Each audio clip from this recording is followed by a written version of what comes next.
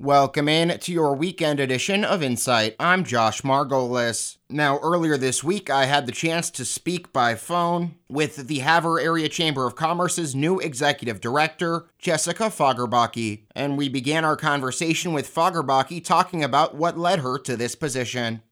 I moved to Havre a little bit over 4 years ago with BNSF, a position with them, and about a year ago, I decided to take a different career path, and the executive director position came available here recently, and I couldn't pass up the opportunity. So what is it about this opportunity that you couldn't pass up? I just am really passionate about our community and our economy and the economic growth. I just see, Havre's a great place to live, work, and play, and I just want everyone to be able to experience it, and I really care about the economic growth and sustainability of our community. What's on your agenda coming up, as you get started here in this position? Obviously the marathon, I'm guessing, and some other things too?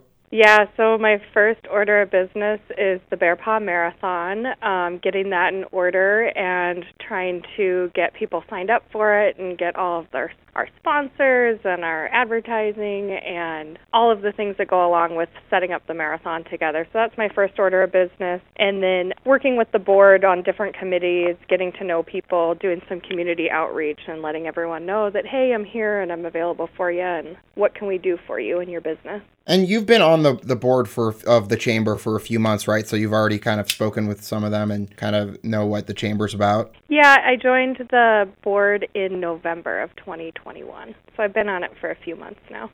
And have you spoken with the previous executive director, and Julia Robbins? Yeah, I got to work with her a little bit while I was on the board, but we're going to have a lunch here later this week so we can do a little bit of a turnover and I can kind of hopefully pick up where she left off. And you mentioned, you worked with BNSF for a while. Do you believe, is that something that you think could be beneficial for Havre Chamber, your experience there, maybe improved relations with the railway? Not that there's an issue with the relations now. Yeah, I think there are a lot of really great people at the railroad and a lot of really great leaders, and they're one of our big employers in town, and they like to support our community as well. So I think that partnership there can go a long ways. Anything else you'd like to add before I let you go? No, I think that's it.